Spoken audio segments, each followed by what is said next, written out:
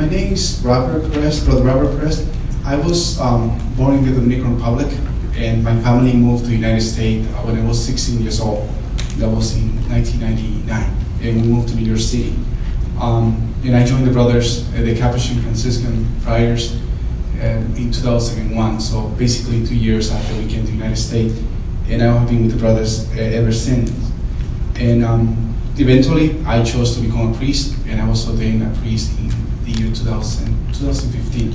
I became a priest, and after I was ordained a priest, I was sent to North Carolina, and I was working there mainly with immigrants, Mexican immigrants in the mountains.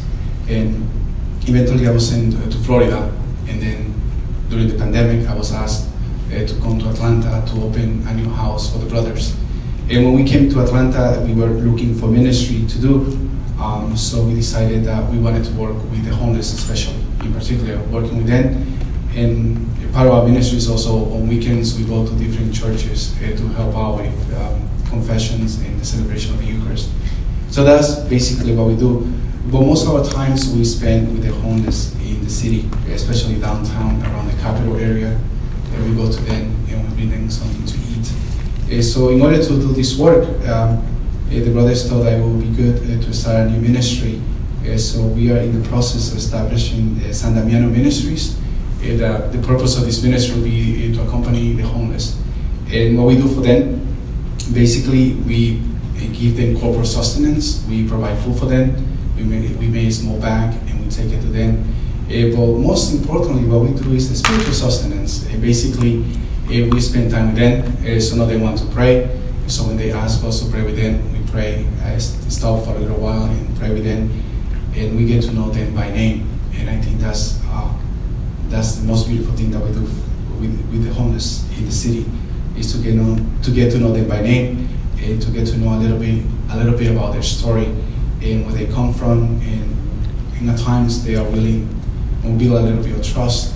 They're willing to tell us the reason why they are homeless. What are those reasons that keep them living on the streets of the city? So that's what we do, and that's the mission of our ministry, basically to accompany the homeless.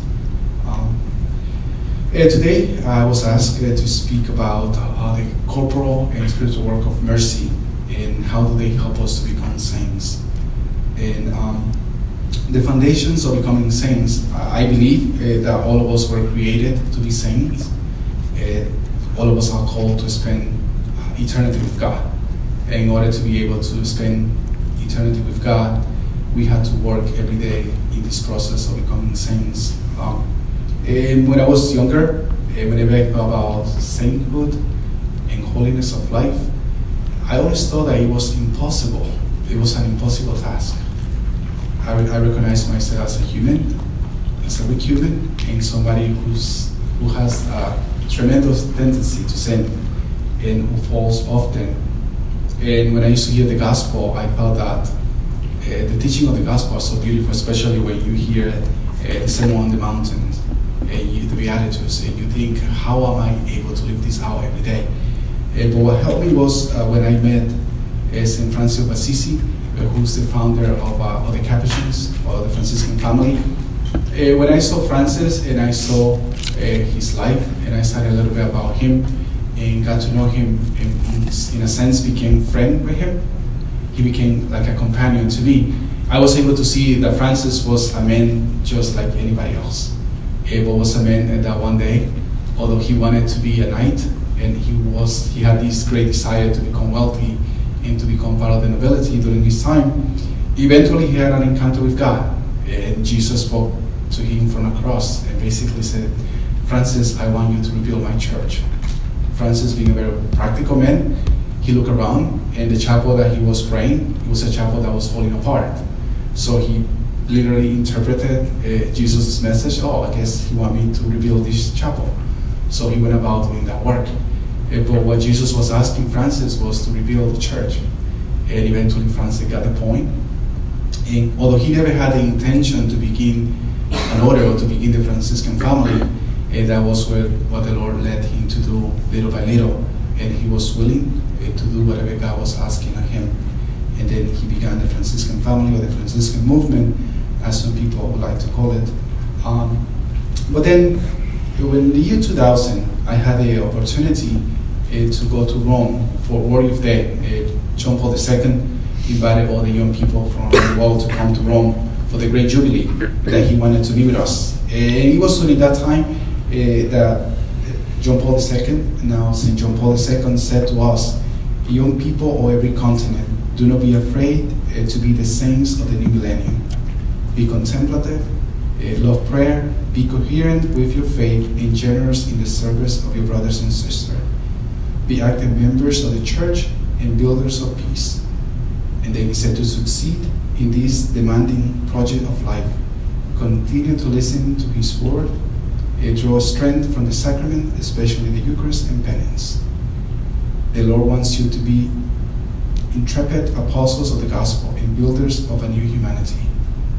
So for me, I remember when I came back to my parish, as we had to get up in church on Sunday and we had to speak about what was the most important moment for you when you were in Rome.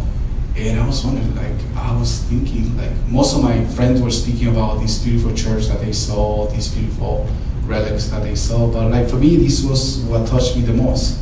It was listening to the Pope and this invitation to become saint, to become the saints of the new millennium, and that was our task.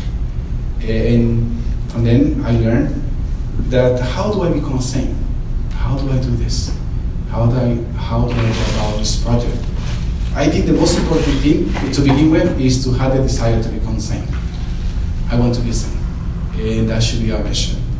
I want to become a saint because one day I want to see God face to face. Nothing matters at the end of the day.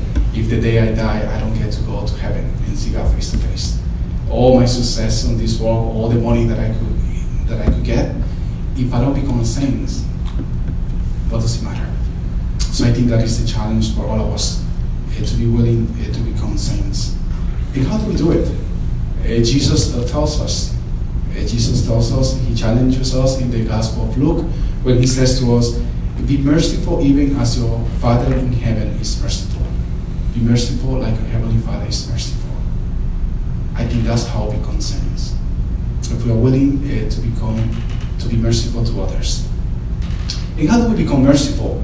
I think first and foremost, we need to experience God's mercy in our own life. We have to come to taste the sweetness of His mercy. And all of us experience it every time we go to confession. God is merciful to us. Jesus is willing to forgive us our sins. It doesn't matter what we have done. And then He says, I forgive you. And then we go in peace. And then, after we receive that mercy, then the challenge for us is to go out there and to share that mercy with others and to be willing to enter into their suffering. I love the word mercy, especially in the Latin, in Spanish. My mother tongue, it is translated misericordia. Misericordia, the Latin roots of the word miserere means misery, and cordia means heart. So basically, to be merciful is to be willing to enter into the suffering of the other person, to enter into their misery with our whole heart. And that's what Jesus asks of us. Are you willing to enter into the suffering of this person in front of you with your whole heart? And it is not only an invitation that Jesus gives to us, He gives us an example. And how is Jesus merciful to us?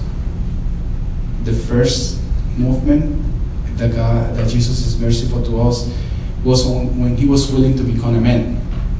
When Jesus was born in Bethlehem, at that point Jesus descended from the realm of heaven. The one through whom all things were created becomes a mere man. And that's how we experience His mercy. Jesus becomes a man. He entered into our own misery as human. And He entered into that misery with His whole heart. He experiences everything that we experience but sin. And that's how He shows us His mercy. And that is the challenge for us. That are we willing to enter into this person that is in front of me, into their misery, into their discomfort. And mercy is not something that we do from time to time. We're supposed to be merciful all the time. Mercy is supposed to permeate our entire day. Everything that I do, it should be guided by His mercy. And the work of mercy is a charitable action that we do to aid the spiritual needs or the corporal or the bodily needs of the person in front of us. And what is the mission of the church? I think that the mission of the church is to share with humanity the mercy that the church has received from Christ. That is the main mission of the church. Pope Francis often speaks about a church that is merciful, a church that is willing to enter into the suffering of humanity, a church that doesn't stand just as a judge to judge others, but is willing to see that this person is suffering and we want to help them.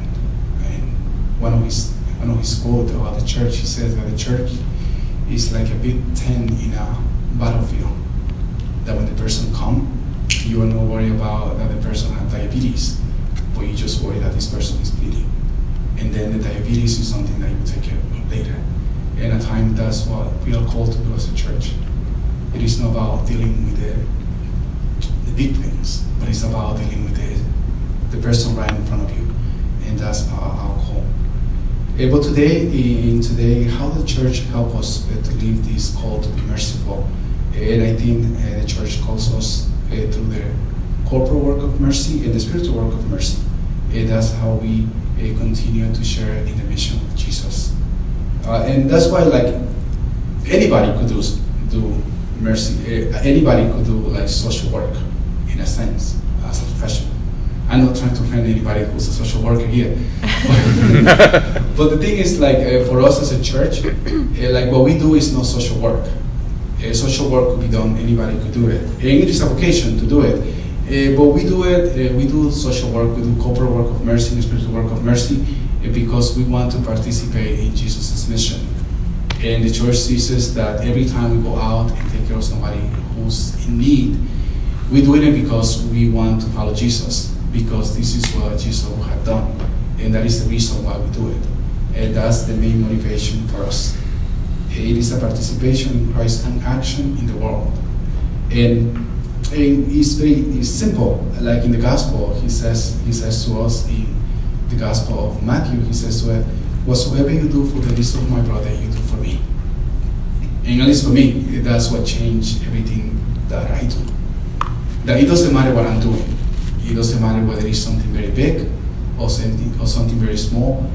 I do it because I love him. Jesus is the motivation to do this. And there is a beautiful story about Mother Teresa. I think there was a reporter that was following her, and all of a sudden, I think it was in the house for the dying in Calcutta, where she was taking all these men who had a very infected wound, and this wound was filled with maggots. And this reporter said to her, he said, I would never do this, not even for $1 million. And Mother Teresa turned around and said, neither would I. I wouldn't do it either for $1 million, but I do it because I'm able to discern Christ in this person. Most likely, I'm going to go through them, but most likely you are already familiar with the corporal work of mercy. And the first one is to feed the hungry. The second one is to give drink to the thirsty, to clothe the naked, to visit the imprisoned, to shelter the homeless, to visit the sick, and to bury the dead. And these are the corporal work of mercy. And why do we take care of the corporal needs of our brothers and sisters? Because we see the body as the temple of the Holy Spirit.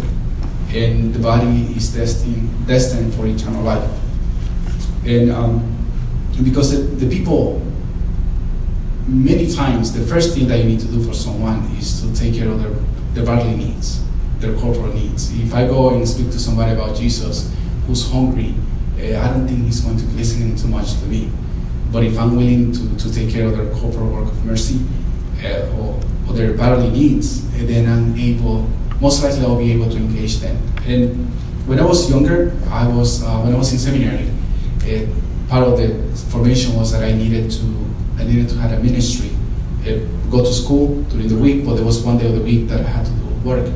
And I was offered a ministry to work in a group home that we have for men and women living with HIV/AIDS, homeless men and women that we took from the street and we used to take them.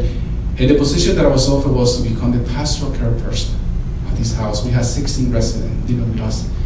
And after a little bit, I noticed that it was beautiful to speak about Jesus. It was beautiful to be with them.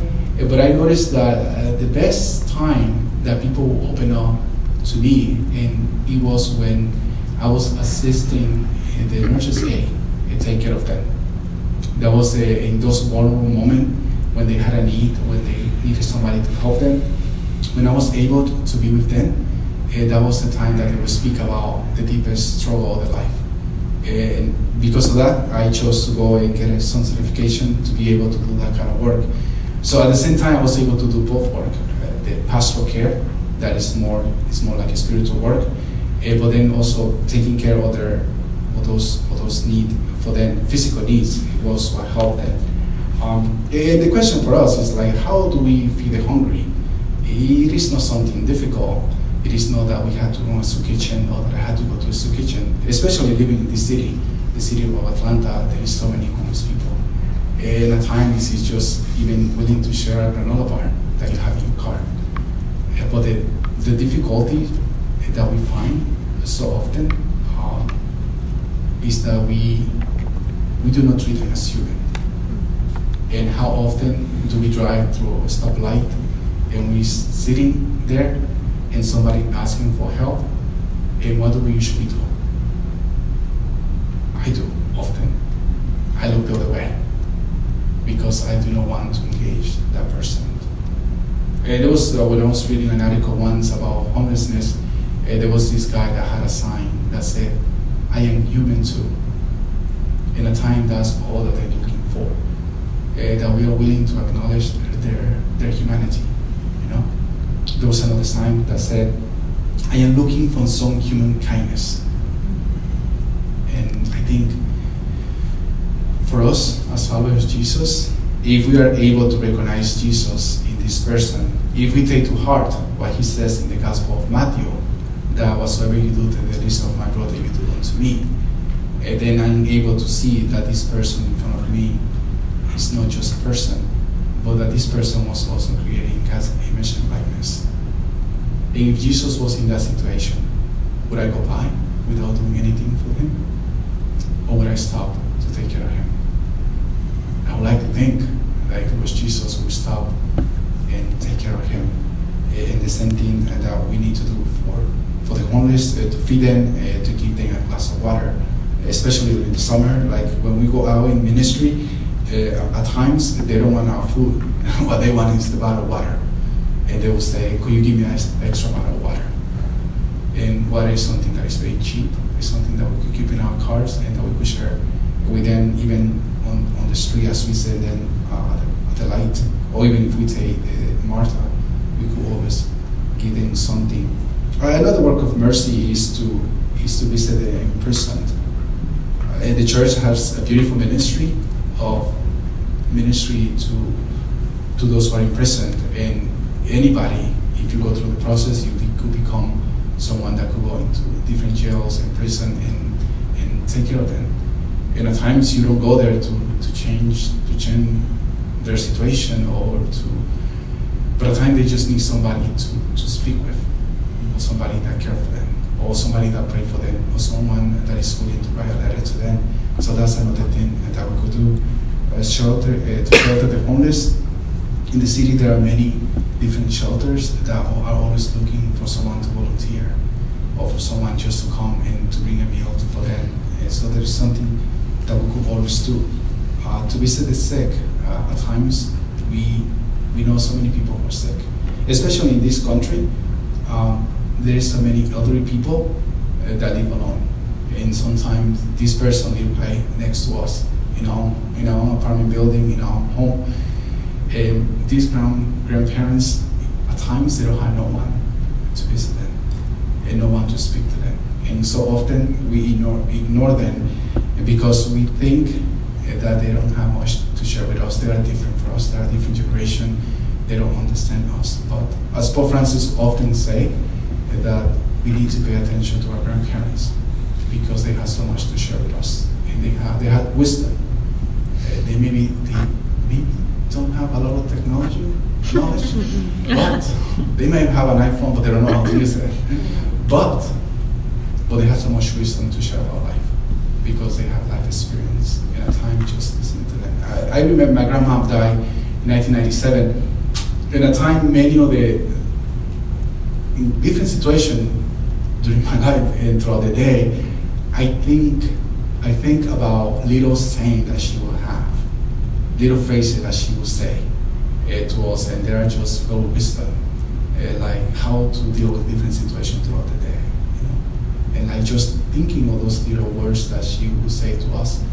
And the reason I know it was because she lived in our home, and she would sit there, especially as she was aging, and she would just share like little saying with us, and those things have helped me. And the final work, or corporate work of mercy, is to bury the dead.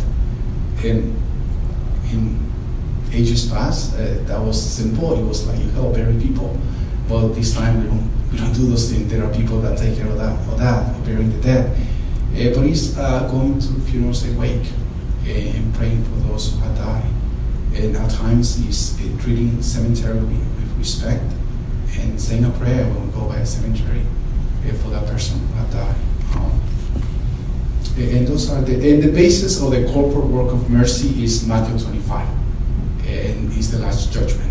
And that's where Jesus says that where he's going to put the sheep to his right and the goat to his left. And it's kind of scary. It's judgment day. Basically, that's but Jesus said, like, whatsoever you do for the least of my brother, you have done for me. And then the spiritual work of mercy, and I think the spiritual work of mercy are the most difficult one. I think doing things for people is kind of easier, but the spiritual work of mercy, at least for me, are the most difficult.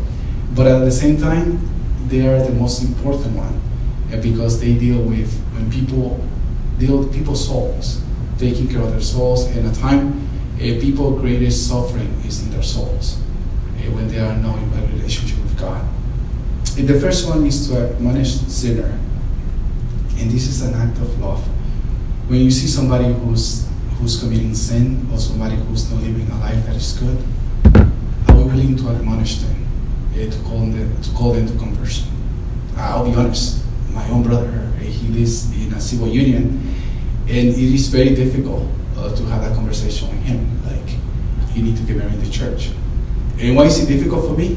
Having that conversation, because he knows me too well, and he knows my own sin. And if I say something, it won't be too long if I keep pushing the issue where he's going to remind me of the ways that are not being faithful to my priesthood, or to the way of the Franciscan way of life that I had chosen.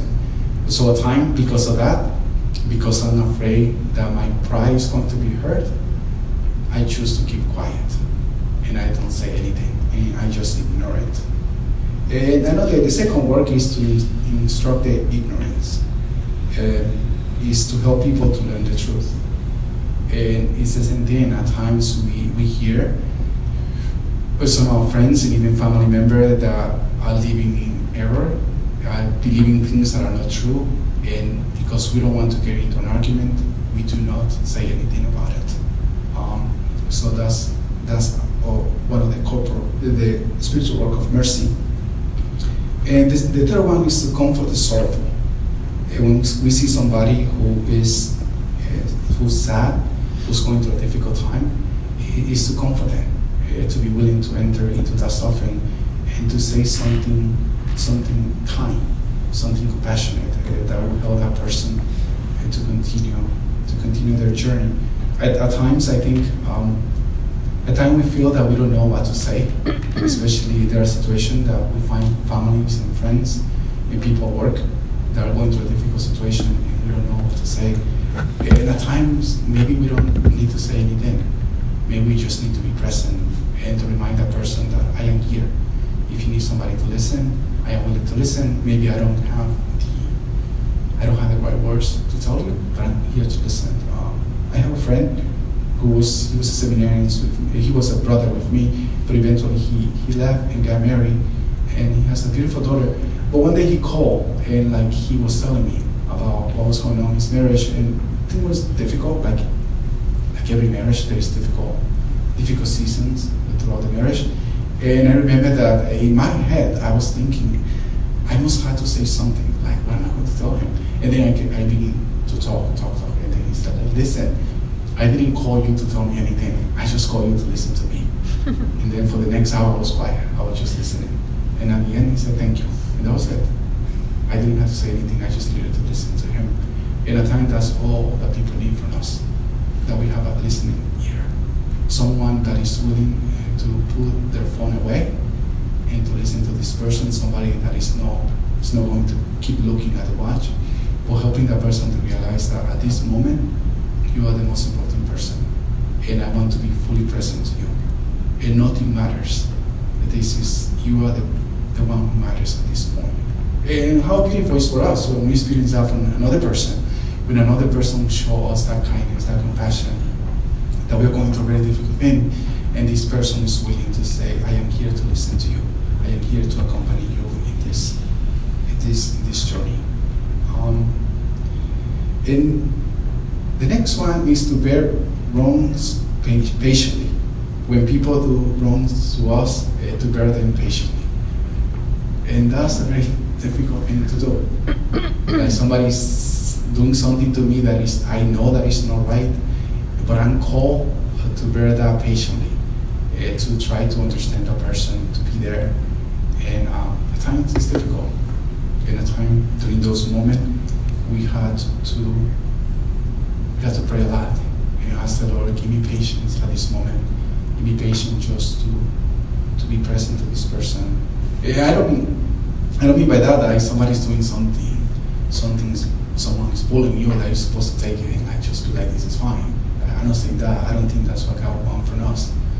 But at times we are like so righteous, I think.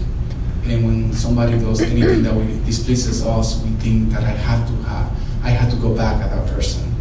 And we don't give the person the opportunity to go back into their own life and realize, what I did was wrong. I overreacted in this situation. And to give the person the benefit of the doubt. And in marriage, like it's very difficult to bear wrong patiently. When our spouse is doing something that we don't like, we usually start telling the other everything that is wrong with them. You were not kind to me this morning. Oh, boy, you were not kind to me yesterday. And then rather than listening to this person and giving this person the opportunity to go back and to reflect, how did I behave? But that's required for us to live an examined life. That requires for us that we have moments of prayer where we are willing to question the way we behave and the way we act with others. In any relationship, I think it's necessary. It's necessary that we examine the way that we deal with other people and to be willing to be honest with ourselves. And if we begin to justify every action that I do that I'm always right, I think there is a problem. I have a friend that is like, like whatever he does, he thinks it's right because he thought about it. And in his judgment, he came to the conclusion that this is the right way to act. So therefore, all of us are supposed to bear with it because this is what must be done. And we are like, well, maybe your intellect is a little bit darkened, I think. So he doesn't like when we say that. And we say have you heard about concupiscence? The tendency to sin, that our intellect is a little darkened. So maybe it would be helpful if you rethink and you listen to what we have to say about the situation too. And I think in marriage, in friendship, it is always good to listen to the other with an open heart and to be willing to ask for forgiveness if we come to the conclusion that the way that I behave wasn't the right way. And the next one is to forgive all injuries. And this is related. When people hurt us, to be willing to forgive them and to extend that compassion to them and that mercy in the same way that Jesus always forgives us. Forgiveness is difficult, but at times forgiveness is an act of the will. I choose to forgive. I choose to forgive everything that this person has done to me. And at times I do it because I want to be at peace. I don't want to hold grudges. Because at times when we begin to hold grudges, our heart becomes very hard. It's hardened our hearts, and we are not willing to forgive others. In a time, not forgiving the other person does more damage to us than it does to the person that did the injury to us. When I was living in Delaware, Wilmington, Delaware, in seminary. I was going to seminary at that time.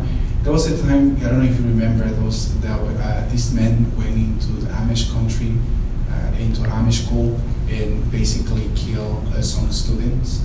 And then I think he killed himself after, he committed suicide after he did it. And one of the most beautiful messages of the Amish community at that point was that before they buried their children, they went to visit the wife of the men that had killed their children and to offer forgiveness. And that was powerful. And why did they did it?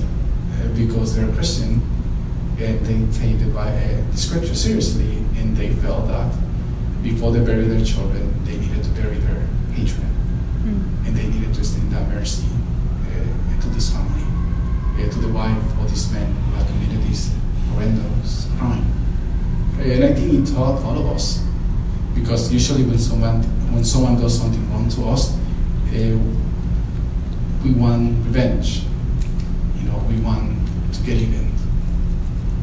But then, if we look at Jesus on the cross, what did he say to those people who had crucified him? Forgive them because they do not know what they have done to me. And Jesus was willing to do that. And I know that we will say he was God and all that kind of stuff. But at the same time, we know that Jesus experienced his suffering in his humanity as a human person. He was on the cross. And he was willing to forgive those who have crucified him, who put a crown on him, who beat him, who spat on him, all that kind of stuff. And he was willing to say, I forgive them, because they do not know what they have done. And it is at times we do it, it is not through our own power. It is never done through our own power when we forgive another person. We do it through the graces that God pours out on us. In a time where we are not able to forgive, or we are struggling to forgive, that is the time that we have to ask the Lord, and give me the grace to do this. Give me the grace to forgive this person, and so that my heart could be healed, because I want to be at peace. And the last one is the spiritual work of mercy is to pray for the dead. It has been a constant tradition of the church that we pray for those who have died. And I know that at times, usually now, my experience of funeral is that when you go to funeral, everybody's in heaven. And everybody is in heaven, and that's what the homily is all about. And that's what all of us want to speak about. But I often ask people, if you die today, do you think you're ready to see God face to face? And most people, their answer is not really. I might need some help. And that's why I think the greatest gift that we could do for those who have died is to pray for them. And to know that even if it might be that this person was a saintly person and that they were ready to see God face to face right away, but those prayers will be in vain in the church. Those prayers will go in the treasury of the church, and those prayers could be offered to someone that has no one to pray for them. And I think that's a very gift. I think there's a story about the same St. Augustine. When his mother Monica was about to die, and they were in their way back to Africa, one of her sons was very sad because she got very sick all of a sudden on their journey, and they didn't think that she was going to make it. And he was asking her, just please, just hold on for a little bit, because we want to bury you in our homeland. And Monica just turned to him and said, don't worry about my body. The only thing that I ask you is to pray for me at the altar. And that was the only request, that you remember me at Mass. It has been a beautiful tradition of the church that we offer Mass for the dead. And it's a tradition that it seems to be that the only people who do it still are our grandparents. Even my parents, it is not something that they do anymore. But it was something that the church always used to encourage that we go and mass, request a mass to be said, to be prayed for the soul of the dead. And that's why every year we have a day where we pray for the dead, November the 2nd. Every year, the entire church pray for the dead. And the church sees it as such a need to pray for the dead, that's one of the few days that the priest is allowed to celebrate multiple masses, because the church see the need, and that the dead, those who are in purgatory, need our help. And this is the most beautiful sign of our love that we could give to them, is to pray for them. In the spiritual work of mercy, they are not like, the corporal work of mercy is easy to find in scripture. All of them are just Matthew 25. You find them, all of them right there. Jesus lists them for us. But the spiritual work of mercy, they are throughout the Old and New Testament. And the church basically went and took them out and said, these are the scriptural foundations for this work. So they are not, it was not something that the church one day just chose to think, okay, let us talk about this. But he went back to scripture and in tradition in order to give it to us, to give a scripture and tradition background to them. But the challenge for us, and I think this is the most important part. The most important part for us is like, how do we live them out?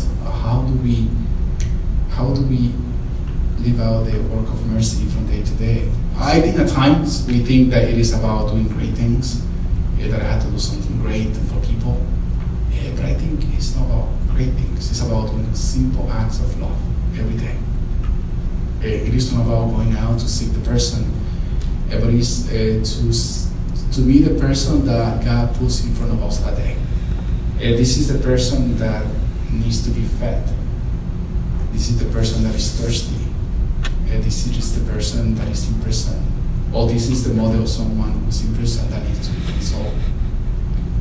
This is the person that died in my friend's family, so I'm going to say a prayer for them. There is one of my co-workers, there is a funeral in the family. I am going to make it a point to show up even to the wake and just to be there, to be present, and to be present to them. So I think it is about doing a small thing with great love. As Mother Teresa would say, it is about doing a small thing with an extraordinary love. And that's what we put into it. Anybody could go and feed the homeless. Anybody could give a bottle of water to a person. But I give it to you this way, here, and then just walk away. But rather than meeting the person and looking at their eyes, anybody could tell someone the way that you live your life is wrong. You are in sin or you are in error. But it takes a loving person to be able to enter into this person's suffering and to be there with your whole heart, without holding nothing back from that person, and to do it in a loving way, in the way that Jesus would do it for us, in the way that He does it for us every day. When we meet Him, especially in the sacrament of confession, hopefully you find a very compassionate priest, somebody who's merciful, and who realize that my job is here to help this person experience the mercy of God. And I think that's what we are called to do. There's a quote about St. Augustine that he said, I fear the Lord passing by, and I do not notice Him. I fear that the Lord may pass before me in one of these little people in need, and I do not realize that it is Jesus. I fear that the Lord may pass by without me recognizing Him. That was his fear. As a bishop, as a priest, and as a Christian. His fear was that Jesus would pass by and he wouldn't see Him. And I think that is the danger for all of us. This is my fear. Even doing this ministry to homeless. How do I do it? And do I do it for the right reasons? Am I able to recognize this person that told me yesterday that my food was, I won't use the word, but that word given then was this. When I see them tomorrow, am I going to be kind to them? Or am I going to pass by? I was talking with a gentleman that also this kind of work, and he was telling me, I met him yesterday, actually in this one yesterday, and he was telling me that one day went to a place to bring food to this homeless guy, and he just took the food, just throw it at him. And he said, the human reaction was to be very angry. and to go home in anger. And he said, and I was angry. But then when he prayed about it, he knew that the next day he needed to go and seek this person out and treat this person like nothing happened. And eventually this person became a friend because he kept showing up. You know? In the city there is a man who's on Memorial Highway, Memorial Drive. And when we first started doing this work, we used to go there and he would never even look at us. He would never take anything from us. Like, no. But eventually, like, we kept showing up at the place for the people that were there, and eventually he began to trust us. And he realized that, okay, they're going to show up most of the time, so I could trust them. And it just takes time to do it. But at times, that's the fear that I don't notice Jesus. And I think it is not only about the homeless. There are homeless people in our own family. People that don't feel welcome. Or in our job, in our offices. How many people don't feel like they are part of the team, or that they are excluded? And we have to keep in mind that the enemy is want to divide. That's his main tactic. He always wants to divide people. He wants to divide spouses, he wants to divide family, he wants to divide friendship. Because when he divides, he isolates us. And when we are isolated, he's the only one that will speak to us. But if we stick together with our virtues and faults, if we come to accept each other and to help each other in the way to sainthood, then the enemy wouldn't have power over us. And I think that's what is the challenge for us, is to be able to recognize Jesus in the other person. To recognize that every human being that we come in contact with was created in God's image and likeness. And that Jesus identified himself with that person in front of us. And for us as a church, what is the task of the church? And what is our task as disciples of Jesus?